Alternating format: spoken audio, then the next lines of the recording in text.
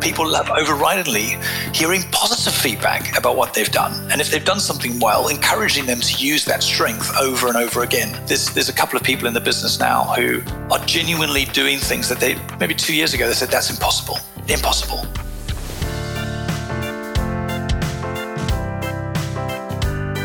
Welcome to the Resilient Recruiter podcast. This is your host, Mark Whitby, and I'm joined today by Jonathan Keane.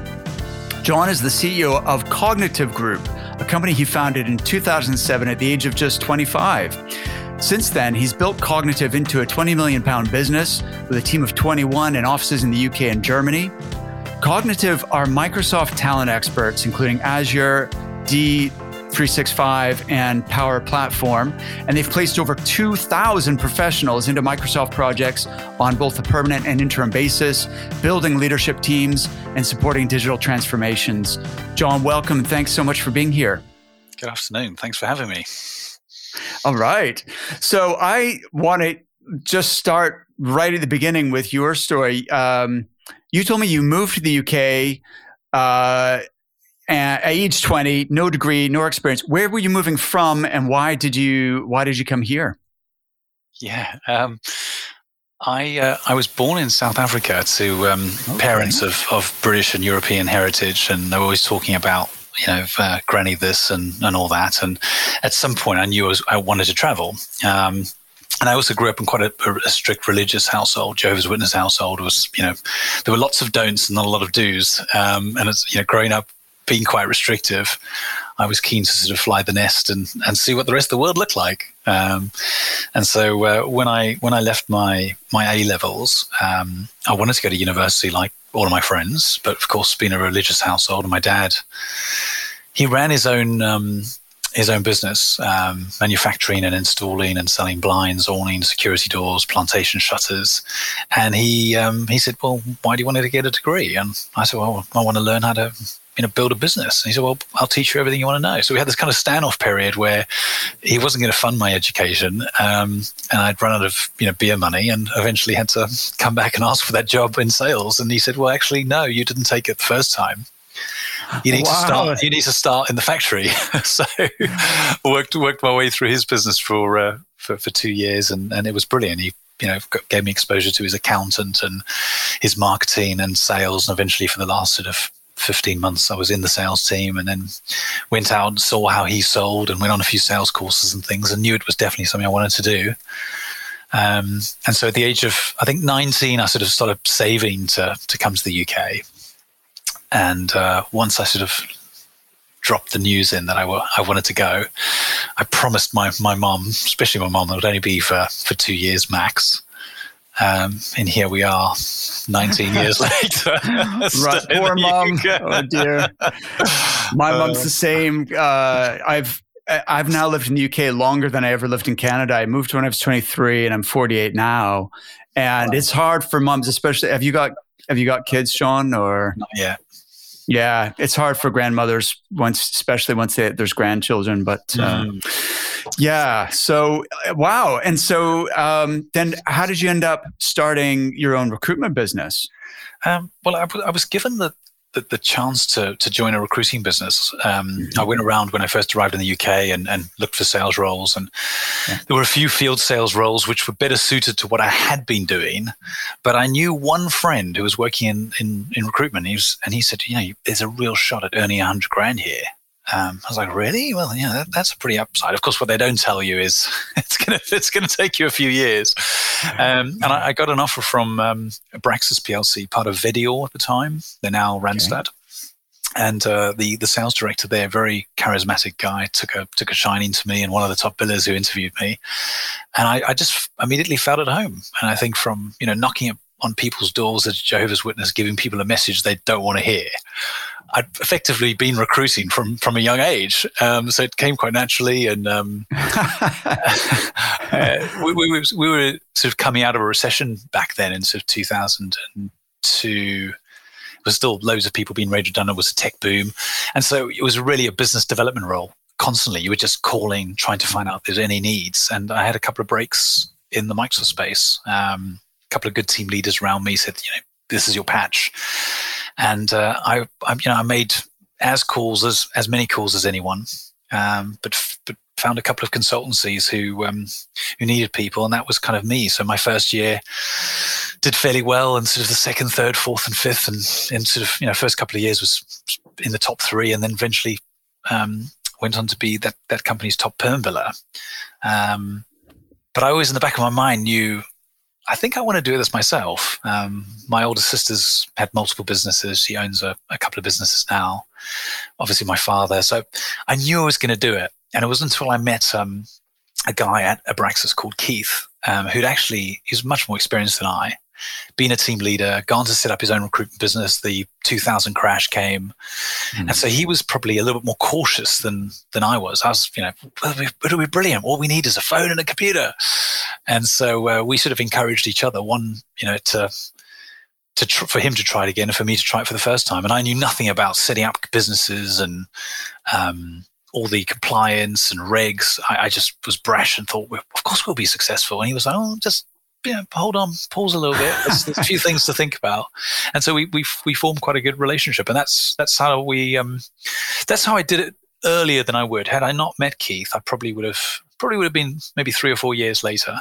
So I'm very thankful for his years of encouragement that got me to jump a little bit earlier than I would have. Oh, that's amazing.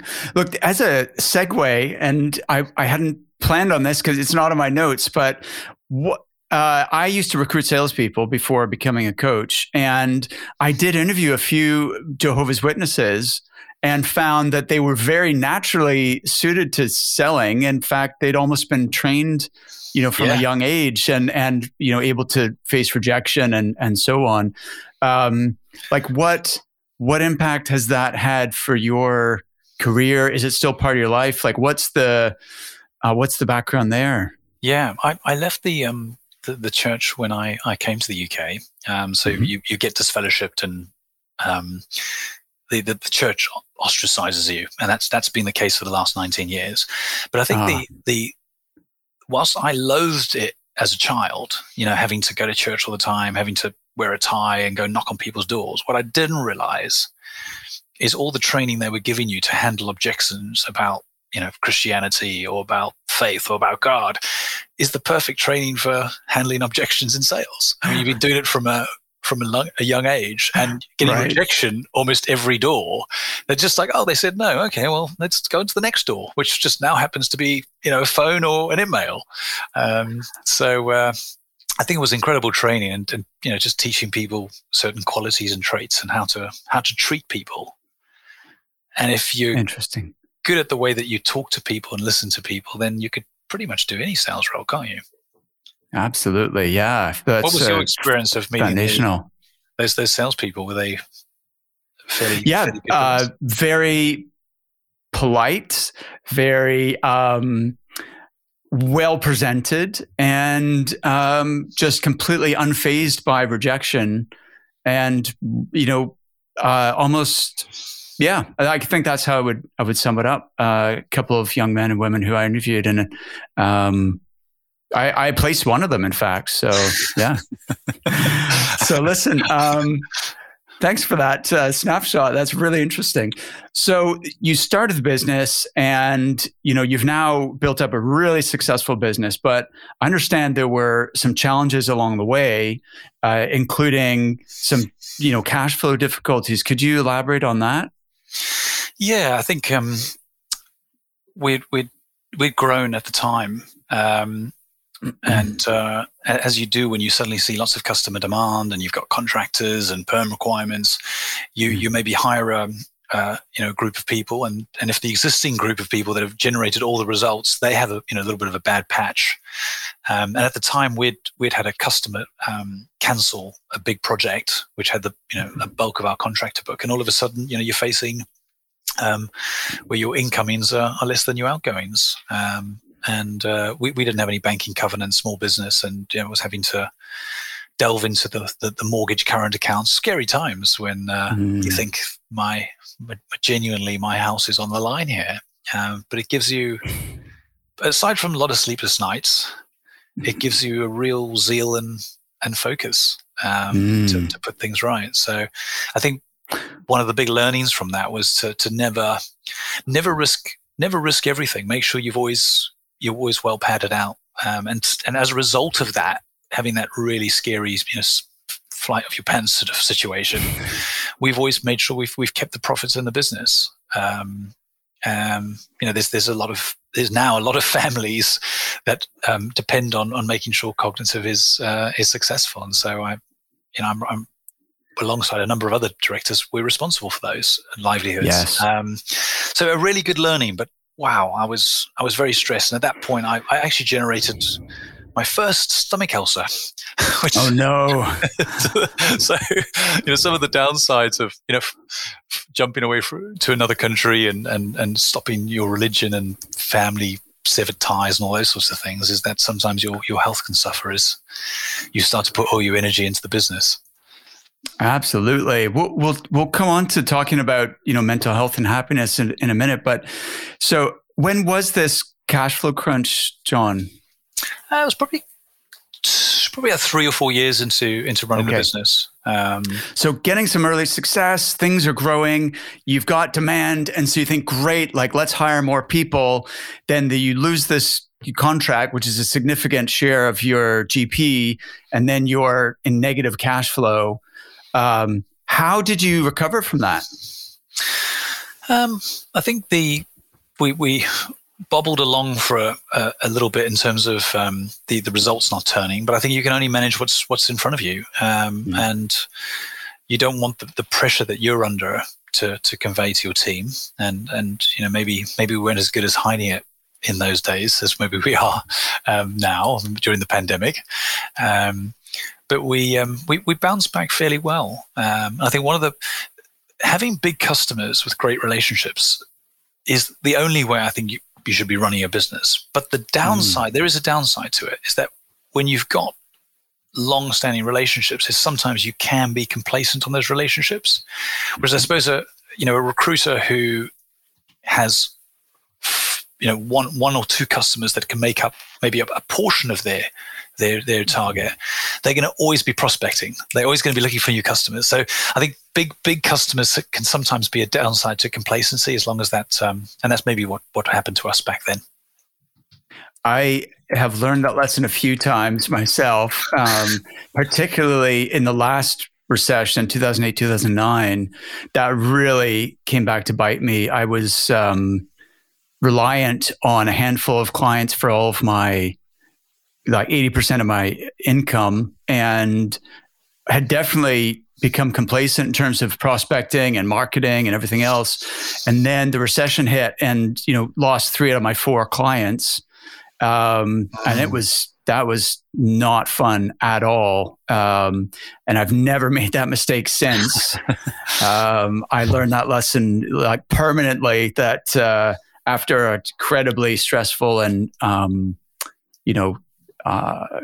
hardship, like real hardship, time, then you need to have a diverse portfolio of clients, and always be marketing. Even if you're really busy, never stop marketing. Yeah. So you came through that, and you learned that you need to keep, a cash reserve and retain some of those profits in the business, which I think that's important for every business, for sure. Can you talk a little more about the mental health aspect that you just touched on? Like what, how that's impacted your life and business? Yeah.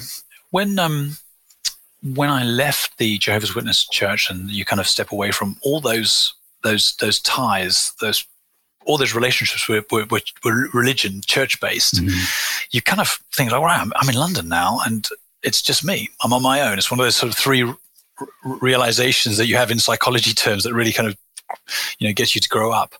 And so you pour yourself into work, and you focus less on relationships, because you believe, well, if relationships with family can sever, then any relationship can sever. So why don't I just focus on building the business?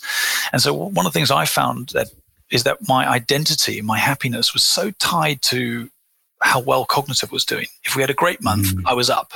If we had a bad month, I was down in the doldrums.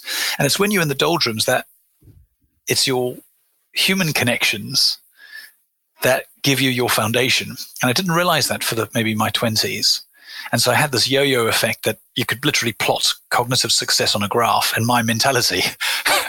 Even into, into my 30s, I think in the pandemic, you start questioning, why am I doing this? When you've got literally no business coming in, you do start to realize just how important your relationships are everything, whether it's a client relationship, whether it's your relationships at home, that foundation is what gives you how you interact with people every day.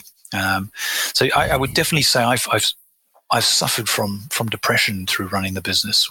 I find when I'm tired, stressed, you tend to be more susceptible to feeling low if you have a bad quarter. And so I think I've always played with that, and sometimes thinking that we haven't done well, so we should probably go and drink our sorrows, and that only makes it worse. Or we have done well, so we should all go out and celebrate. And all of those things, all those things, unfortunately, have a negative knock-on effect to how your brain functions. Mm. There's a very good book actually by a fellow Canadian, Gabor Mate, that I finished reading. He's talking on Tuesday on an online conference about mental health and people's addictions to, whether it's their phone or whether it's their addiction to things aren't going well at home. So you know what, I'm just going to work a bit harder, because if I do another 3 deals, I'll feel much better. And you just start to realize that doesn't work that way. And so the way in which you look after people as a leader, that sometimes trying to encourage people to do more is not the right answer for them.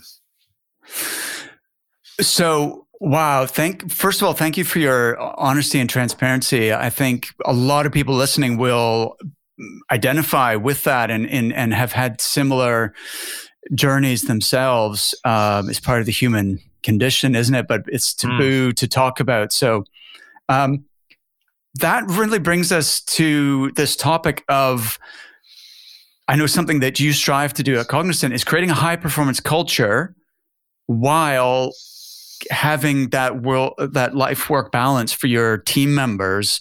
And it's difficult to strike that balance. So I guess there's two parts of this question. First of all, what have you implemented for yourself in order to look after your own mental health? But then secondly, how have you set up the culture at work so that you get high performance, high productivity, but without people, burning out? Yeah. From my own standpoint, I think is bringing your physical and mental health to the front of to the top of your priority list. And for me, it was always the last. Just that client called me, I'll answer the call from the client in favor of getting the doctor's appointment. I'll happily do that extra bit of work on an evening to do something for the business, but I won't make it to the gym, or I won't go and play that tennis match. I'll cancel it because work is more important. And just starting to realize that when my constitution, mental and physical, is sound, I'm a much more effective recruiter, leader, sport friend. And so I think the switching of the priorities and thinking that you've got to work incredibly hard, and working hard, there's no substitute. But there are ways of doing things that you can be far more efficient when you are nice and relaxed, when you're able to take a really calm step back and look at the 5 decisions in front of you and know that one of them is going to have the most profound impact on your business. And so I think the pandemic has been amazing for us. It was terrible for results. Most businesses were probably hemorrhaging cash. But I love the fact that we as a leadership team got comfortable with people working from home. Before when people said, I'd like to work from home, you'd always think, is it because people are not engaged? Is it because they, want to take a slow day? And you start to realize that is completely irrelevant. And so I suppose if moving the question on to how we're balancing that at Cognitive, The first one is people, when they've got high freedom and high clarity, they tend to be more engaged. And I've always thought, sometimes when you're a new leader, you want to be really prescriptive. This is what we're going to do, and this level of detail. But if a human wants something, they'll find a way to get it. And I suppose it's what we've tried to work on at Cognitive is trying to tap into and understand what each person wants, whether it's acquisition of new skills or experiences, in addition to they want to buy a house and all those good things, and trying to support them to do just that. Someone wants to learn a bit more, trying to help them carve out time to see that it's okay from a cognitive perspective to do your learning in your work time. And so I suppose what things have we implemented? We've got a 9-day working fortnight. So we only work 9 days in every 10. So every second Friday at Cognitive is a free holiday. That's 25 extra Fridays. It's 25 extra long weekends. And what we've noticed from that, when we heard Microsoft had done it in Japan, we thought, Microsoft done it. We've attached our tiny little tugboat to Microsoft's giant ship. We should probably try and follow some of the things they do. And we tried it in the end of 2019, and through the pandemic, with everyone, A, not having a lot of work to do, B, everyone was absolutely, mentally fatigued. We thought, let's keep it. And what we found coming out of it is that our team is more rested. On a Monday morning, no one's like, another week. People are like, right, yeah, what did you do this weekend? Well, I did all my life admin on a Friday. Or actually, I went and played golf on Friday. Or I saw everyone else for lunch and I didn't have to use my holidays. And so people, I find, are more relaxed, more up for it. And so for the 9 days that we do work, people are just on it. And we're not having to ask, where were you at 4:00? What were you up to? I think people they want to do it. And if you're asking those sorts of questions, then I think your relationship with that person is in the wrong place, whether they're the right person for recruiting or your organization. But if you're having to ask what people are doing in that sort of way, then I think we've failed. And I suppose we don't prescribe people working longer hours, but people do because they want to. And in fact, some of the people I've got to say to them, like, it's really bad. You should not be on your working after 8:00. Really, please, don't. And there's one or two people who they're so busy and they're so loving it that the next morning they know we're not checking to see, are you online at 8:30? Just, you're going to do it. And there's some people that will look for, angles and things. But I think the knock-on effect of prioritizing discussions with people to say, how are you genuinely? What's going on with you? What's going on in the background of your life? What are the things you're dealing with right now? And just talk about what they're dealing with, that when it gets to the work bit, they want to do it because they know that you care for them. And so what we've seen, and I appreciate the market has bounced back, is we've got a huge proportion of our billing team who are hitting their career PBs. The company's breaking its sales records. We've broken it twice in the last couple of months. We've broken our all-time sales record for a month, individuals and people. So I think it feels like we're creating this performance, this culture where it's about your results. What you do day in, day out is really important, and we're going to support you with what those activities are. But just do what it takes to serve your customers. If your customer needs something from you, does the time matter? Just do what it takes to make that customer happy. And there's a few people who have really taken that on, and the customer results, when they sense interacting with that person, they can sense the person's intention is to solve that person's problem. And that feels very different from, when are we going to do the deal? Will you make the offer because it's the end of the month so we can get the deal in, versus are you in a position to make a decision on this company? And what else do you need to know? And if that is the case, let's just do it at the pace at which you need to make a decision. Sure, we need to influence everything. But I feel that is a better way of conducting business. And we only hire experienced people, and I say, a year to 2 years as typically the entry point. And especially the most experienced people, they've worked in the big machines like we all have. And the big machines are amazing because they teach you work ethic, and they teach you that, you've got to be on it. But I suppose as you develop, if someone's just pulling the quantity lever with you more, instead of saying, Let's talk about how you're doing things, the qualitative lever, or let's talk about the direction lever, about where you're working, what sort of network, how can you leverage off the work you've already done. I think that's where experienced recruiters like support and coaching is on quality and direction. I don't think experienced recruiters enjoy you asking them how much they've done, where qualitative, quantitative. Has that been your experience? Oh, for sure.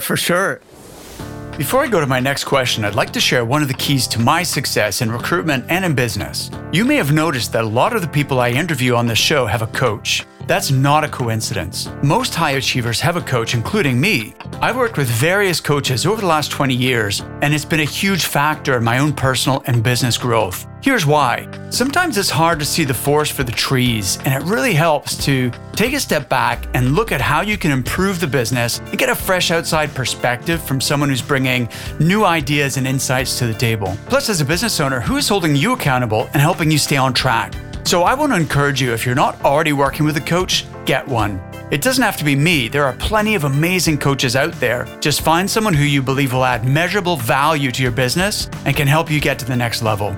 If you do want to explore a coaching relationship with me, then you're welcome to apply for a free 30-minute strategy session at recruitmentcoach.com/breakthrough.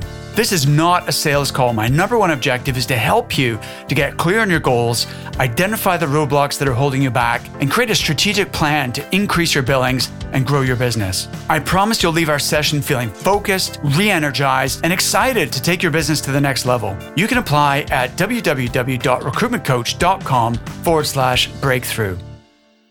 Listen, you've said so many interesting things here. I'd like to pick up on a couple of them.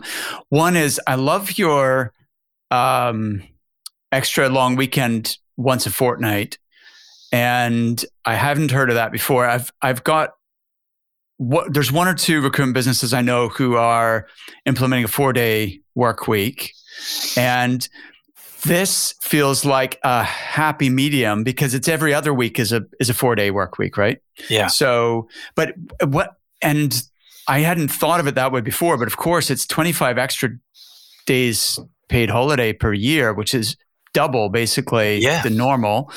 And it's so interesting that people are hitting PBs and you're smashing your sales records with less, time, less number of days worked anyway. So that's a fantastic live experiment that you're conducting, because that's always the reason business owners don't want to do something like that is, well, productivity will go down. We'll be 80%, right, of our normal productivity. I know it's only, it's not been a long time you've had this, but what is your experience of that concern? I think when we first rolled it out, we saw a massive bump in activity because everyone thought, because we rolled it out as a trial.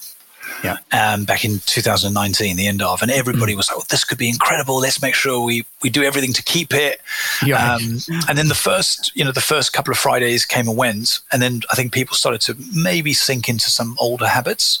I think where there was a clear delineation between those that have been working in recruiting maybe for 10, 15 years, and it always worked 5 days a week.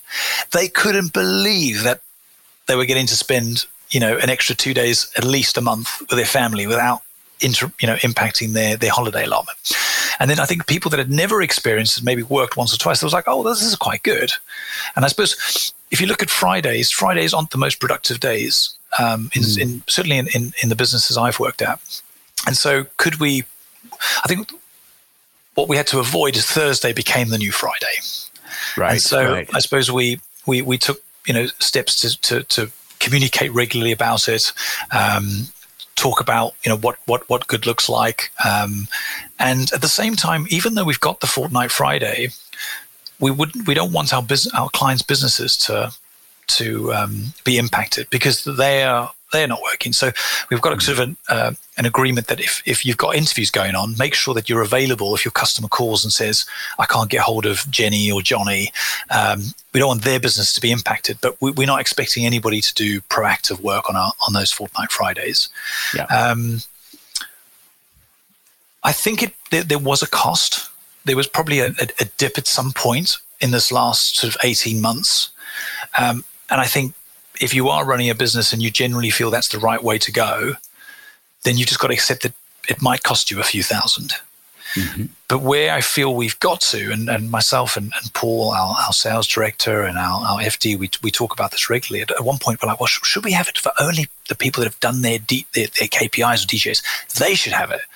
And then we said, let's step a step back. Why are we doing this? Is that we believe this is the right way to run a business, that people will have record amounts of time off and they'll be their most productive in those times. And so we'll help and coach the people that are not productive or they're not right for us. Because this is our philosophy. We believe that having more time off is the right thing. You know, I've picked up golf again. I've picked up tennis again. I wouldn't have done that. And I know countless examples of people in our team who now see friends. They now see their family a bit more, and they're hitting their PBs. And I think because we're having this time-based conversation that we've got less time than the rest of the world, we've got to be more efficient. There's a certain amount of intensity that we've just naturally picked up because of it. Yes. No. Do you know what? It's interesting that you said that, because there's a vast difference between someone who is working with intensity and someone who is going through the motions, right? And so if, it's a whole different mode, our energy level and level of focus. So if we can get people to work, with greater intensity, but for shorter sprints, I think that sounds better than just dragging out, pacing yourself, thinking, okay, well, like there's certain recruitment businesses which are famous for having an 8 a.m. to 8 p.m. culture. And I don't know if they're still like that, but that's probably going to eventually die out, but I'm sure there's still some like that. But is someone working with intensity from 8 a.m. till 8 p.m.? Probably not. No.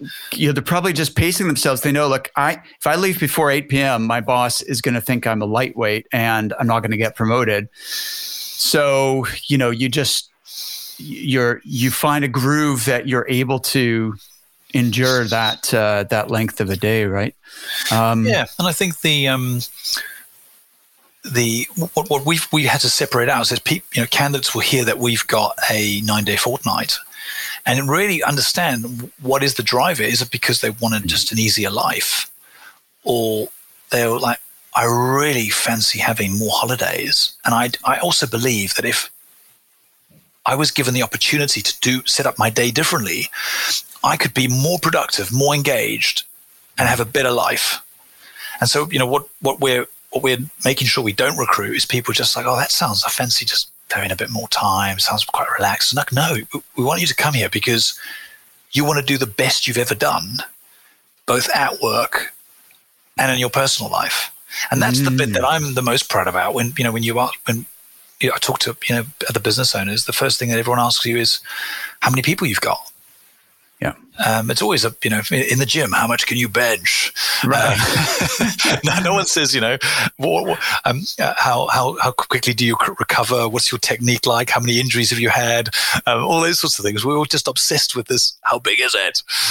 Yes. And I want us to build a business with the most productive people, and to have a really productive group of people who are earning really well and getting the life that they want outside of work. So when they turn up for work, they're ready up for it. Yeah, no. Well, in fact, speaking of productivity, one of the things I've learned about your business when I was researching for this interview is that you're on the Recruiter Magazine Hot 100 list, which is the most productive recruitment businesses in the UK, which is a measure of net fee income per employee.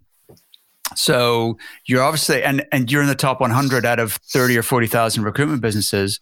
So clearly your productivity hasn't, suffered, based on this every other Friday off principle. Can I ask, you said something interesting earlier, which was, you want to tap into what people really want and understand what's motivating them, and then help them to achieve that and to be the best versions of themselves.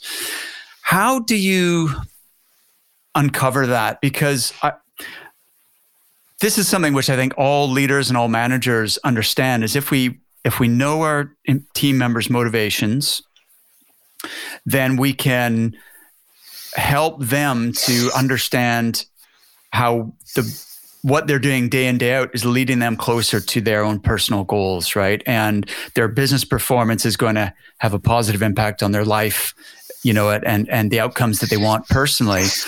But then actually finding out what people really want is not easy, because if the manager says, what's most important to you? What are your goals? And so on. Are you hearing the real truth, or is the person telling you what they think is the right answer? And have you found a way of really breaking past that and getting to the point with team members where like you really do feel like you have a handle on each person's, and because everyone's motivated differently, in a slightly different way, to what extent you feel like you've got the real sense of that? I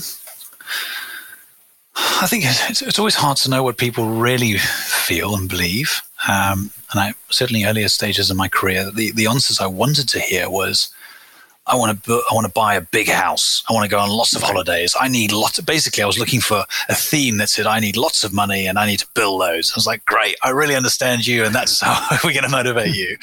And once you very quickly realize that some of those words weren't backed up by things they genuinely wanted, you realize that maybe that approach doesn't work for 66% of the organization. So I think what's maybe changed is trying to show that your intention with people is to genuinely help them. And when someone can feel they're in a safe environment to speak openly, that the answer that they might utter isn't quite the answer between a sales leader and a salesperson. It can be, actually, I'm not sure whether this is right for me. And you can genuinely say, well, let's talk about it. And why is that? And sometimes that would lead to somebody maybe not working out in the staffing industry. Other times it would be just that the types of work that I'm doing is, I don't find it meaningful. I find my customers too transactional. And how can I have a more impactful relationship with my customers? So I think it all starts with trust. And if you get a good group of people who trust you, when you have new people join, they will very quickly say, I trust this organization, to that new person. And perhaps that would accelerate the rate at which the new people would be open with what they want. So I feel like as I've got older, I care more than I cared when I was younger. And I believe that asking good questions and learning to just shut up and just listen, you get to hear what's going on with people. And I feel, when you help people with, if they've got a mortgage going on, and what you're helping with them at the time is how can we make sure that you represent your earnings in the right way? What are then when they do get back 100% onto work, they feel that extra bond with you, that you've supported them. You supported me to put a different roof over my house. My family's happy. I want to do well for this business. And so I'd say it's trust. And if there's no trust, you're never going to get an accurate answer. Absolutely. Great point. What else do you think are some of the keys to creating a high performance culture, aside from what you've already explained? It certainly helps to have your 3 or 4, maverick performers, the outliers, who, if given the right encouragement and environment, they've got an immense amount of capacity to do more. And so, if you can see those individuals who set, almost sort of in a race, you have the rabbit or the runner who goes out, the pace setter, and to have individuals that can make what seems completely insurmountable possible.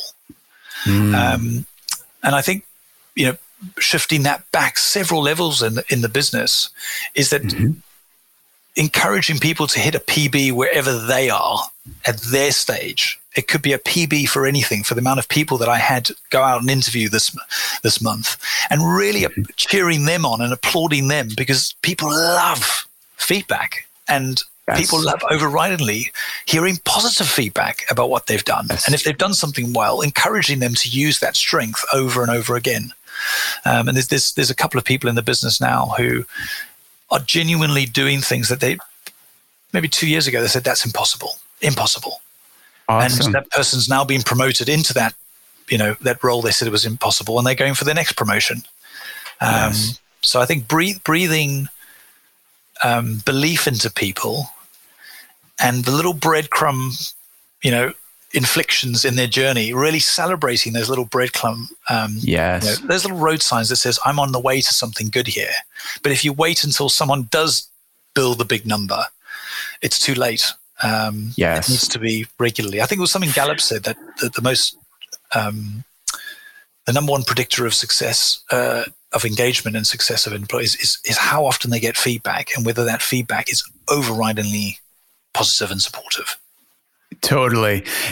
Many managers make the mistake of giving either mainly critical feedback, or they think balance. You need, something good and something bad, they should balance out. But in fact, it should be overwhelmingly positive, something like 7 or 8 positive feedbacks compared to one constructive, here's what you need to do to improve. I was terrible like that when I was younger, because I so badly wanted to learn. I loved it. I probably didn't, but I loved hearing things that I could improve on. And I projected that mentality onto others.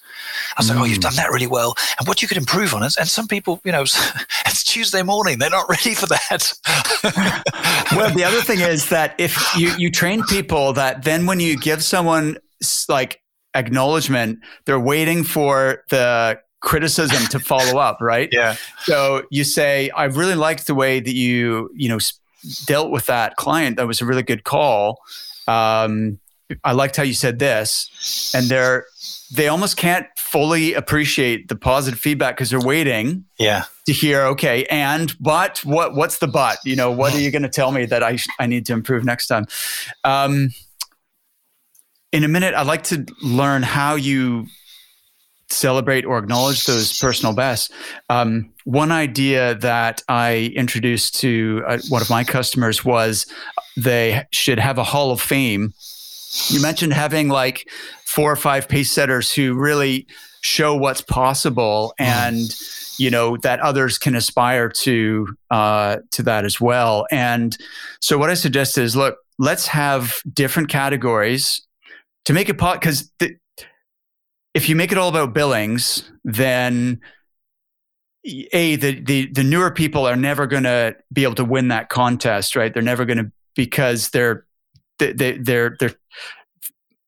starting too far behind, or it's going to take them a year or 2 years to get there. Yeah. But if you have different categories, like if you have, as you said, most number of interviews in a week, most number of whatever, placements in a week, most number of, candidate conversations in a day, or, you just have different categories, or biggest improvement from one quarter to another, or what have you.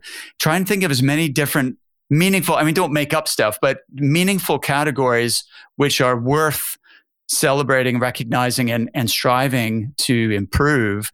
And they really embraced that concept, John, and they had they put people's pictures on the wall, and they incorporate it into their annual awards ceremony and all this sort of thing. But so if John had the most interviews in a week ever, he got 15 interviews in a week, and John Keen's picture's on the wall with the most number of interviews, and he's going to stay on the wall until someone beats that. And then his colleagues are walking past John's picture going, I am sick of seeing John's face there. I'm gonna get myself on there instead. But and they put these they were framed things, and they were between the sales floor and the kitchen. So you were walking past it all the time. Like you could see what the records were, and everybody knew who those record holders were and what the number to beat was. So coming on to your business, like when someone has a new PB, how would you celebrate that? I think it depends on what feedback that person had given us. I mean, there's always the company-wide recognition when we do the rundown and wash up of the month. But I think often the best celebration is the personalized praise. Yes. Often it will come from their direct leader.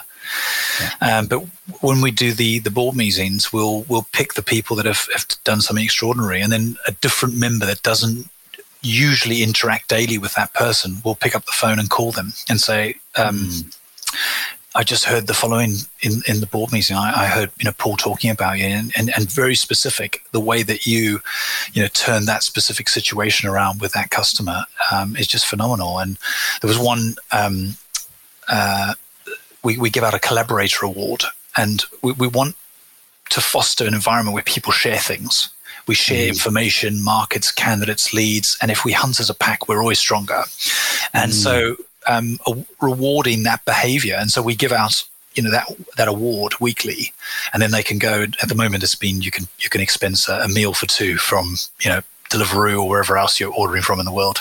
But I think when giving out the praise, so often, and especially recently, someone's just had a really big month, but it's not this big month you're applauding them on. It's when they were down a few months ago, and everyone was down. Certainly in our business, we were scratching around for roles at one point, and to say, I really applaud you for the work you put in when you were coming off, the COVID lows, and you'd lost one of your biggest customers, and you, without, even when you were low, you put the energy in, you put the work in, you developed relationships, new ones, you enhanced the ones you've got, and you are successful today because of what you were doing 3 months ago when you couldn't see success. And I really applaud you for that. And that you can see them almost get bigger as you're telling them. But it's genuine, because that is the hardest part. And I think that in creating a high-performance culture, we didn't have one last year. We had a low-performance culture. Just doing a deal was amazing in COVID. And so it's one of the things that we sat around and spoke. So how do we, as we could see the market rebounding, how do we change that? And so, one is we started to say we're going to have a fast start. We started to get evidence that the market was rebounding. And how does that evidence, if Microsoft's doing well and our clients are doing, how does that flow to jobs? So we watched the job flow to say, look, this is what's happening in the marketplace. And then encouraged people that had good pipeline to see if they could set a stretch number. And as one person did it, then the next person did it. And I think it's easy to win when you're winning. The difficult bit is when you're coming out of a bad patch, as most businesses did during COVID. And I appreciate there's probably loads of businesses who did well, but we didn't. We struggled. And how do you get your mindset from saying I just want to get back to doing target to actually how big could we go? And if this is the market now where the sun is shining on us, and I truly believe this is the best recruiting market I've experienced in 18, 19 years, this is our time. It's great where clients need us. People, are talking about their futures. Clients are constantly saying the opportunities they can see or the challenges. Everyone's talking about their future.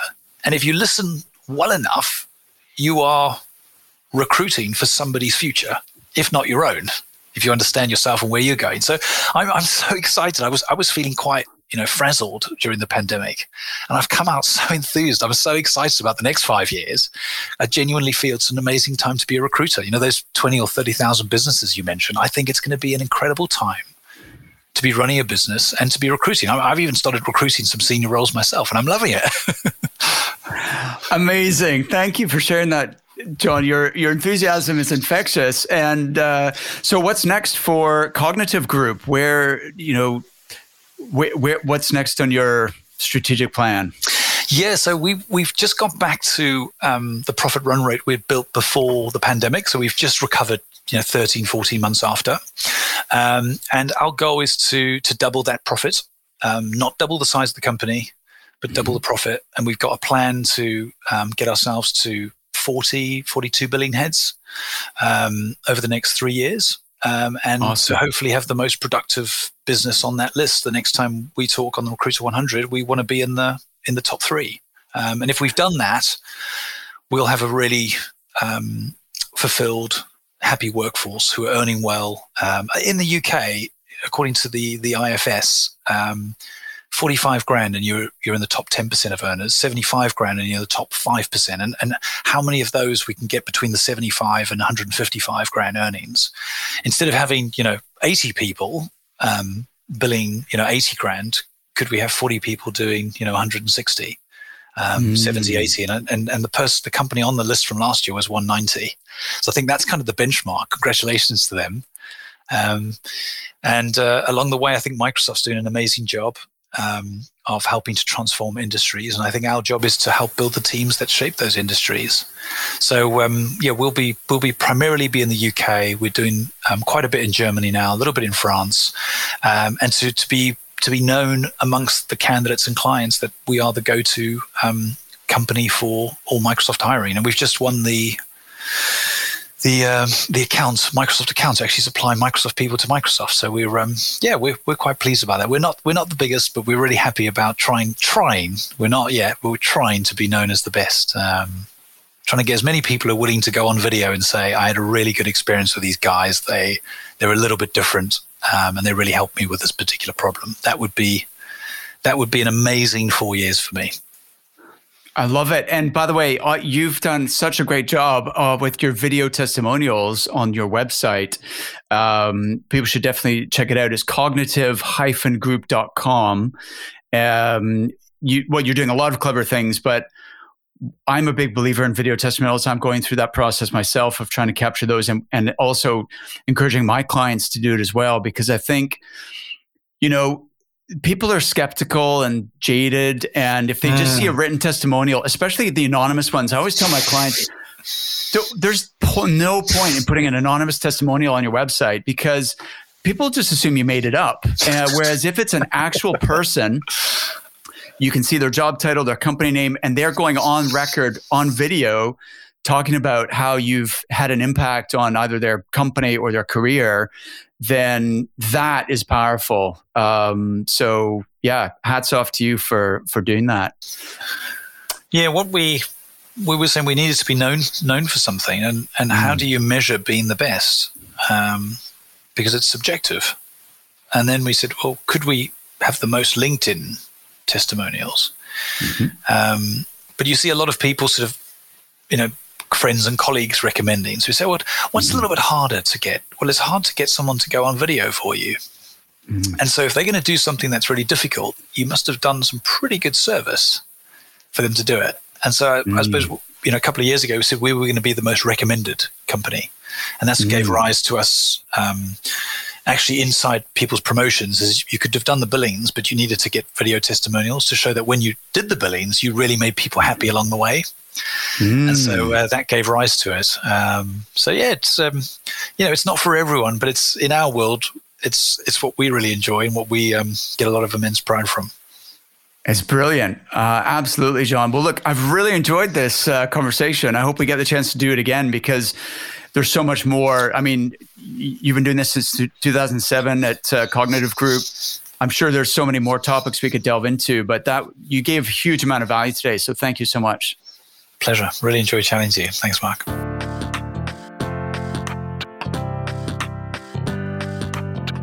Thank you so much for listening to The Resilient Recruiter. If you've enjoyed the show, the best way you can show your support is to click that subscribe button. Thanks again, and I'll see you next time.